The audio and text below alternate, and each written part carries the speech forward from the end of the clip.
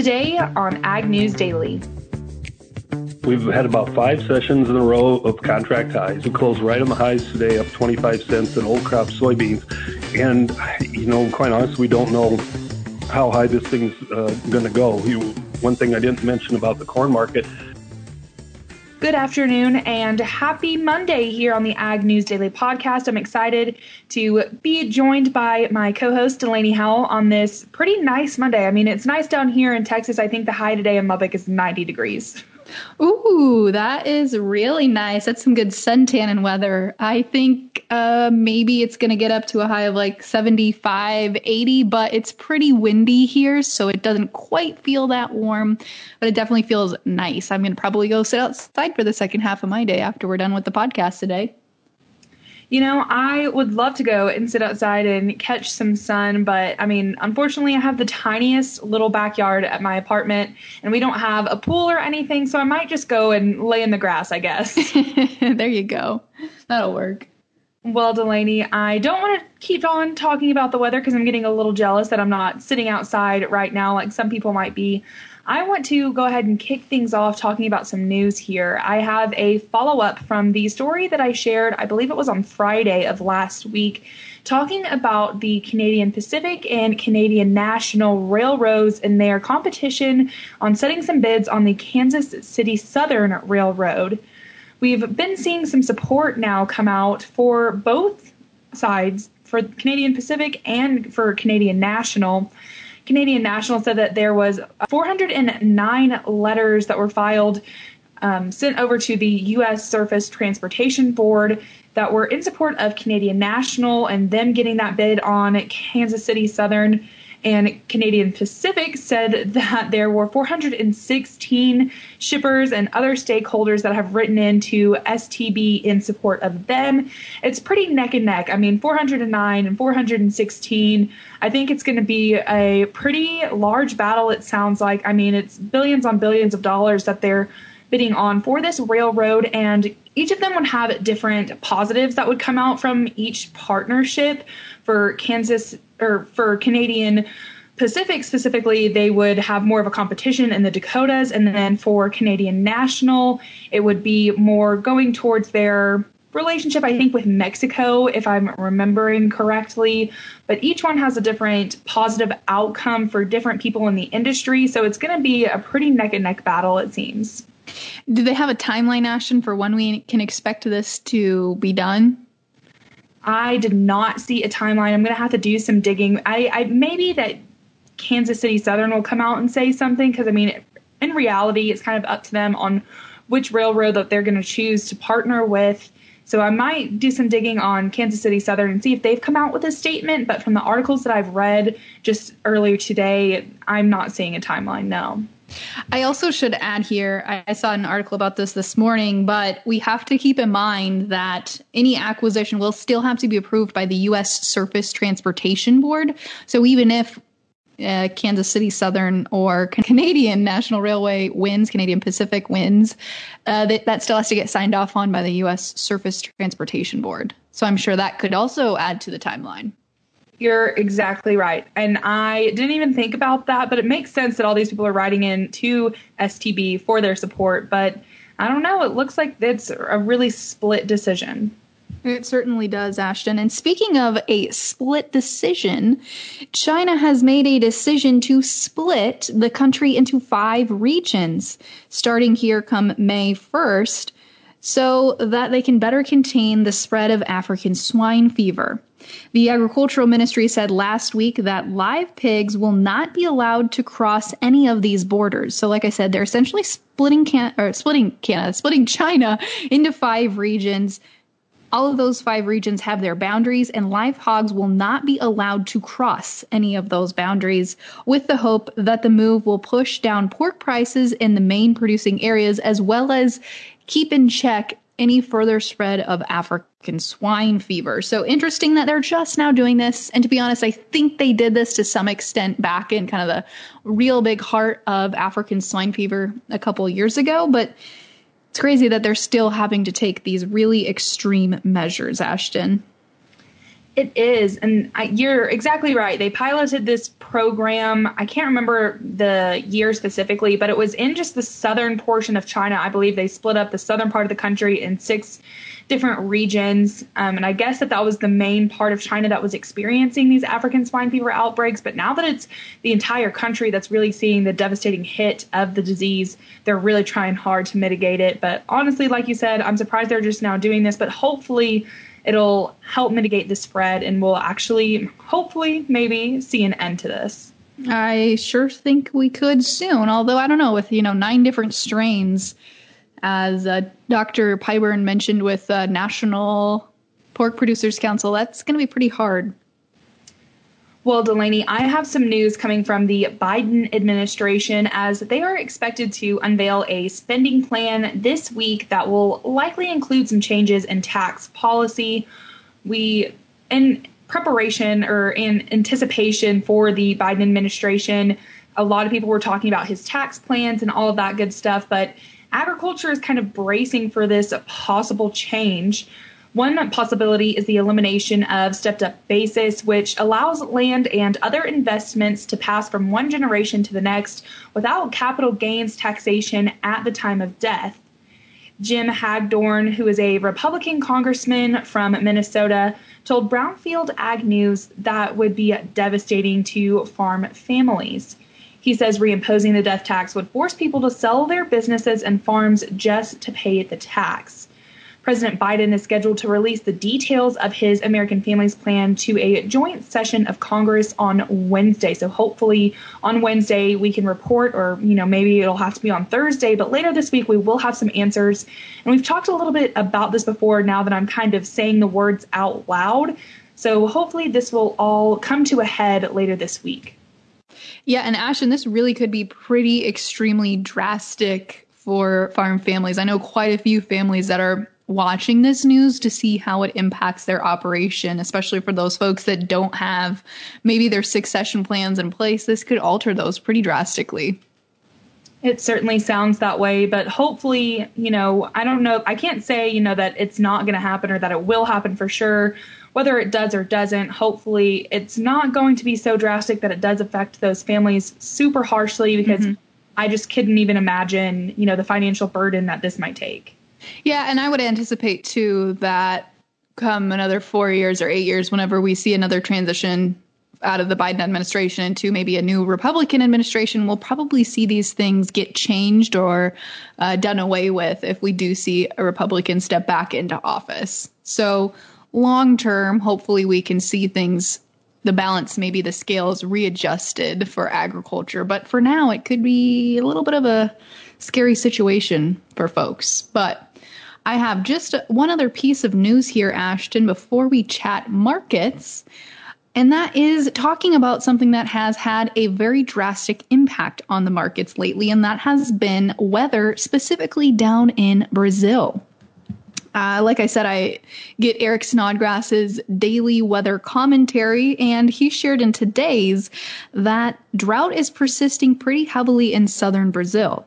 He said they could see some rains, a little temporary relief here come May 3rd, but drier conditions are anticipated to happen longer term here for the safrinha corn crop. And we certainly saw that push prices pretty high today with the front month contracts, old crop corn, I should say, locked limit up today. But we also saw earlier reports today that showed 60% of Brazil's safrinha corn crop is now under increasing moisture stress, and that is expected to expand here over the next 2 weeks. So that rain that Eric's forecasting probably won't be enough to do a whole lot of good for them. Well, Delaney, I didn't have much news either today, so I am ready to talk about markets if you are. I certainly am, Ashton, because we had some very exciting moves today in pretty much all markets across the board, both corn, soybeans, wheat, and livestock. And like I mentioned, we saw old crop corn lock limit up today. I think this is the third session we've seen here over the past week now that has had some very exciting limit up moves. But May corn today finished limit up at 680.5. Dees corn not quite limit up to finish 17 17.5 cents higher at 568 and a quarter. Soybeans also had some big moves today to the upside as the May contract locked in 29 and a quarter cent profit to close at 15.69. November new crop up 20.5 cents to close at 13.62. In the wheat bits, again, big moves here as the Chicago May contract up 29 and a quarter cent to close at 739.5. The July up 27 and a quarter to close at 739.5. Hopping over to take a look at the livestock markets today, we saw mostly green across the screen with a little bit of mixed action today in the feeder cattle markets. But June live cattle up 55 cents to close at 116.27.5. The August up $1.10 to close at 117.95. And in feeder cattle, as I mentioned, mixed trade with the May contract down 40 cents today to close at 137.27.5. The August up 40 cents to close at 150.30. And in lean hogs, a little bit of continued mixed trade here with the May contract down just a dime today to close at 109.25. The June up $1.12.5 to end at 106.85. And lastly, wrapping up our markets with the Class 3 dairy milk futures, the strength continued. May up 29 cents today to close at 19.29. The June ending the day at 19.48, up 44 cents. Ashton, without further ado, let's kick it over to our conversation with Brian Hoops of Midwest Market Solutions.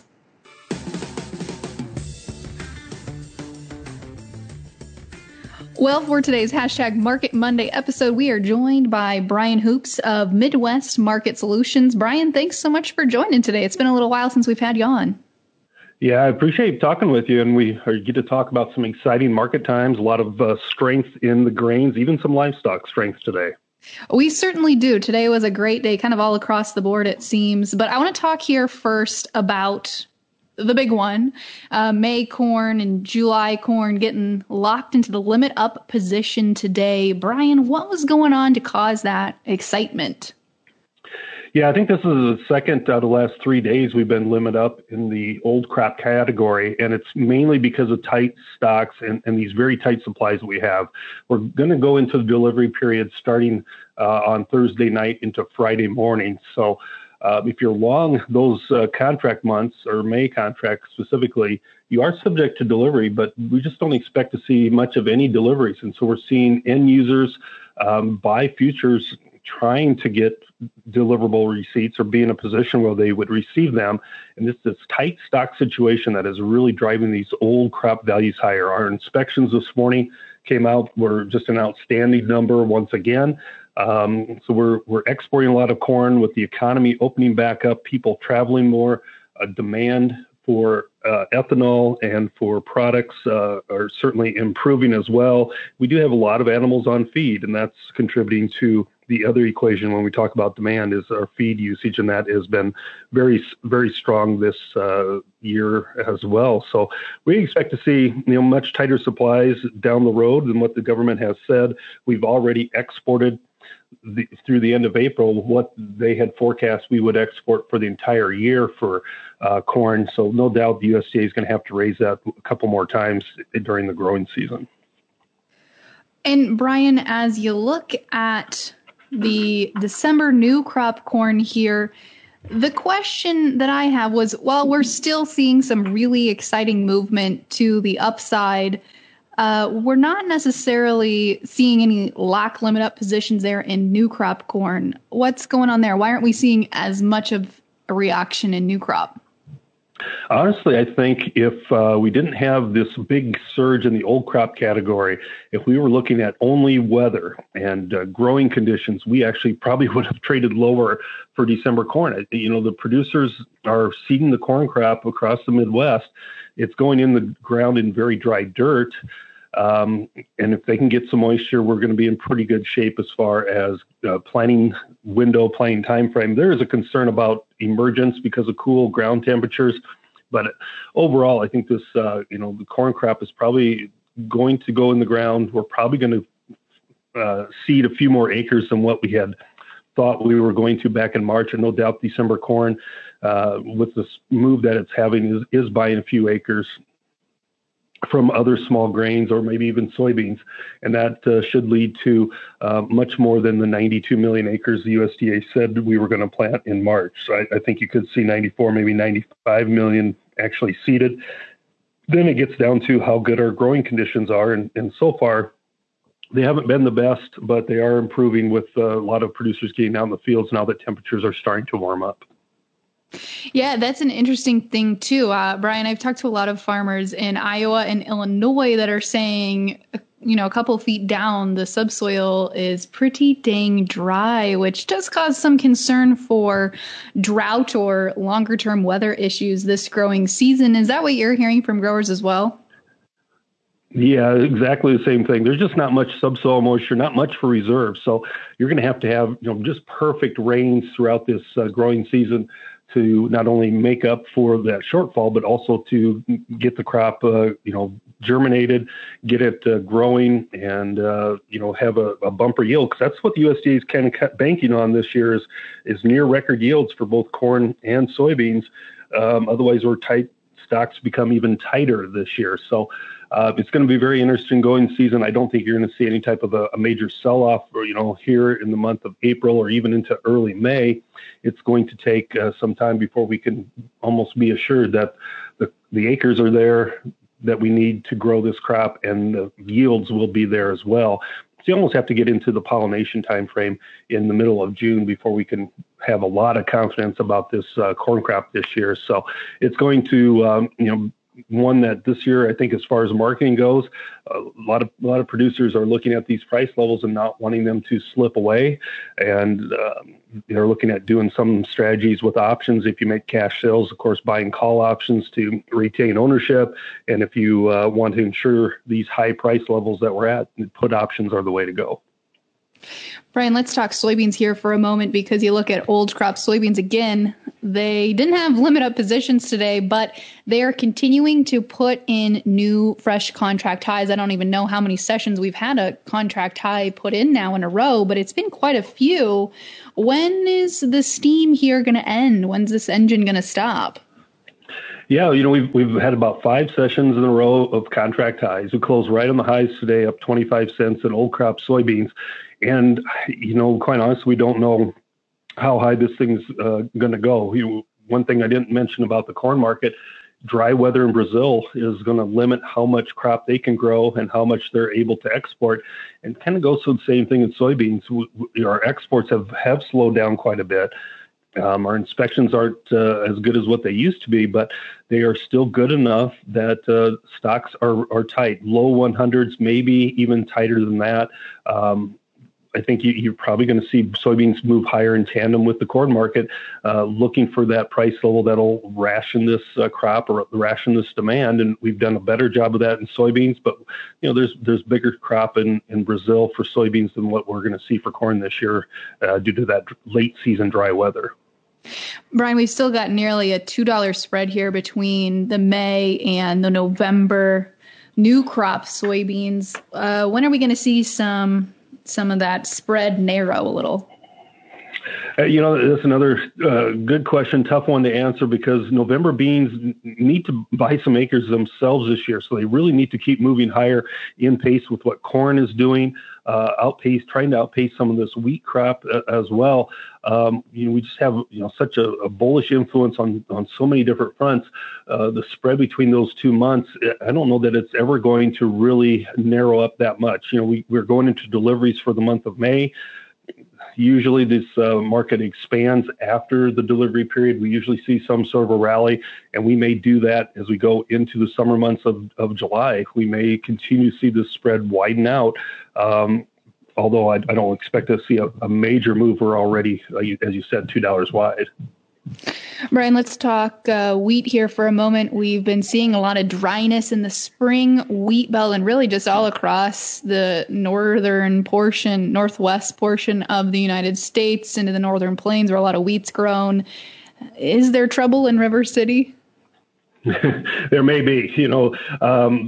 Clients in Montana are planting in dry dirt. North Dakota, it's dry dirt. They're just hoping and praying it gets germinated and they get some rain to give them some soil moisture. But there may be a real problem this year just getting the crop germinated, not to mention to grow and mature. And the same thing is happening in Canada. Very dry conditions there. Plus, Canadian wheat acres will be announced tomorrow morning. They're expected to be down 1 million from last year. We know our U.S. wheat acres are down from last year and maybe cut even further. There may be producers that just decide with the price of corn, soybeans, maybe they're going to plant one of those two products or hold off on spring wheat if we can plant soybeans at a little bit later date, see if it does rain. So there may be even less spring wheat acres this spring for the U.S.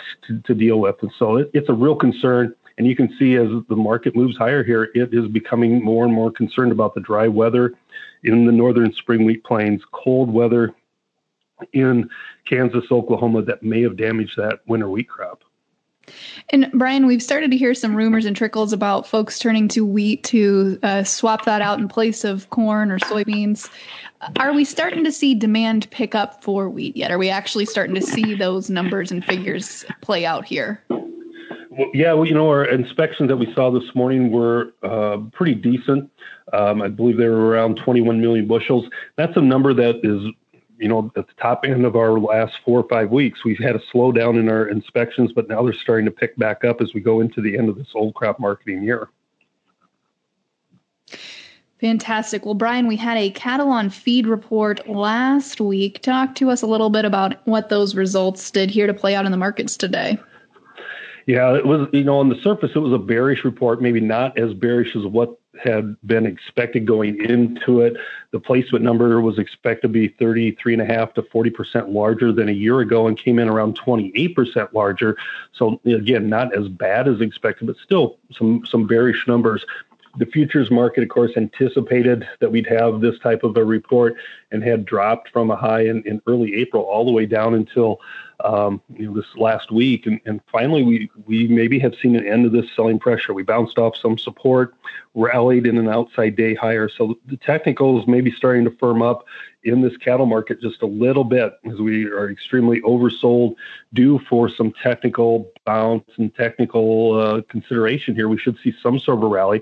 Now it's going to get down to the cash markets and how we fare. The trade had really built in a nice premium in March and in April, anticipating numbers are going to tighten up significantly in the second, third, and into the fourth quarters this year.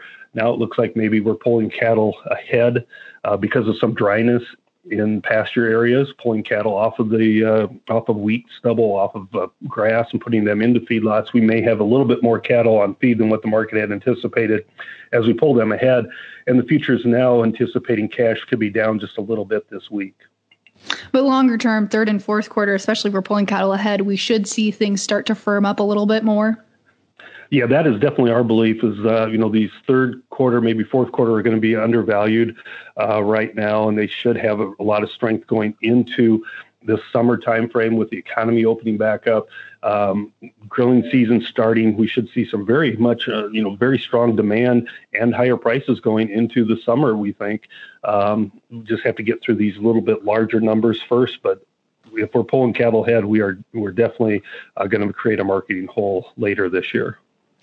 What about the lean hog market? Are we overbought at these levels? Yeah, the hog market had such a huge rally that started last winter and moved into early part of April. We had a little sell-off, and now we're going back and maybe challenging some of these highs again. We've had a couple weeks where our exports were disappointing, and then they have started to recover, and that's what this hog market really hinges on, is our export markets. If we can see weakness in the U.S. dollar, that gives us a competitive advantage, and I still think they have a lot of trouble with their herds that they're trying to rebuild in China, and until they do, I think China looks at the U.S. as an importer of product, and I think we're looking at strong exports for the next several weeks. Fantastic. Well, Brian, before I let you go, if folks want to chat markets with you a little bit more, or listen to some of the commentary you're putting out, how can they do that? Well, we have a website address that lists all of our branch offices. Maybe we have one close to you. That's at MidwestMarketSolutions.com. You can call me directly at 417-501-5132. Fantastic. Well, Brian Hoops, Midwest Market Solutions, again, thank you so much for joining today.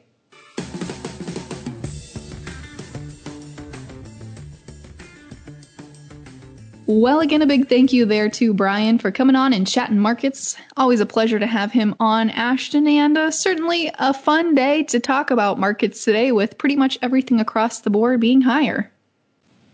Well, Delaney, hopefully we will continue to have some fun in the markets and have some more fun conversations the rest of this week. So, folks, you'll have to tune in to hear the most from the Ag News Daily podcast at agnewsdaily.com.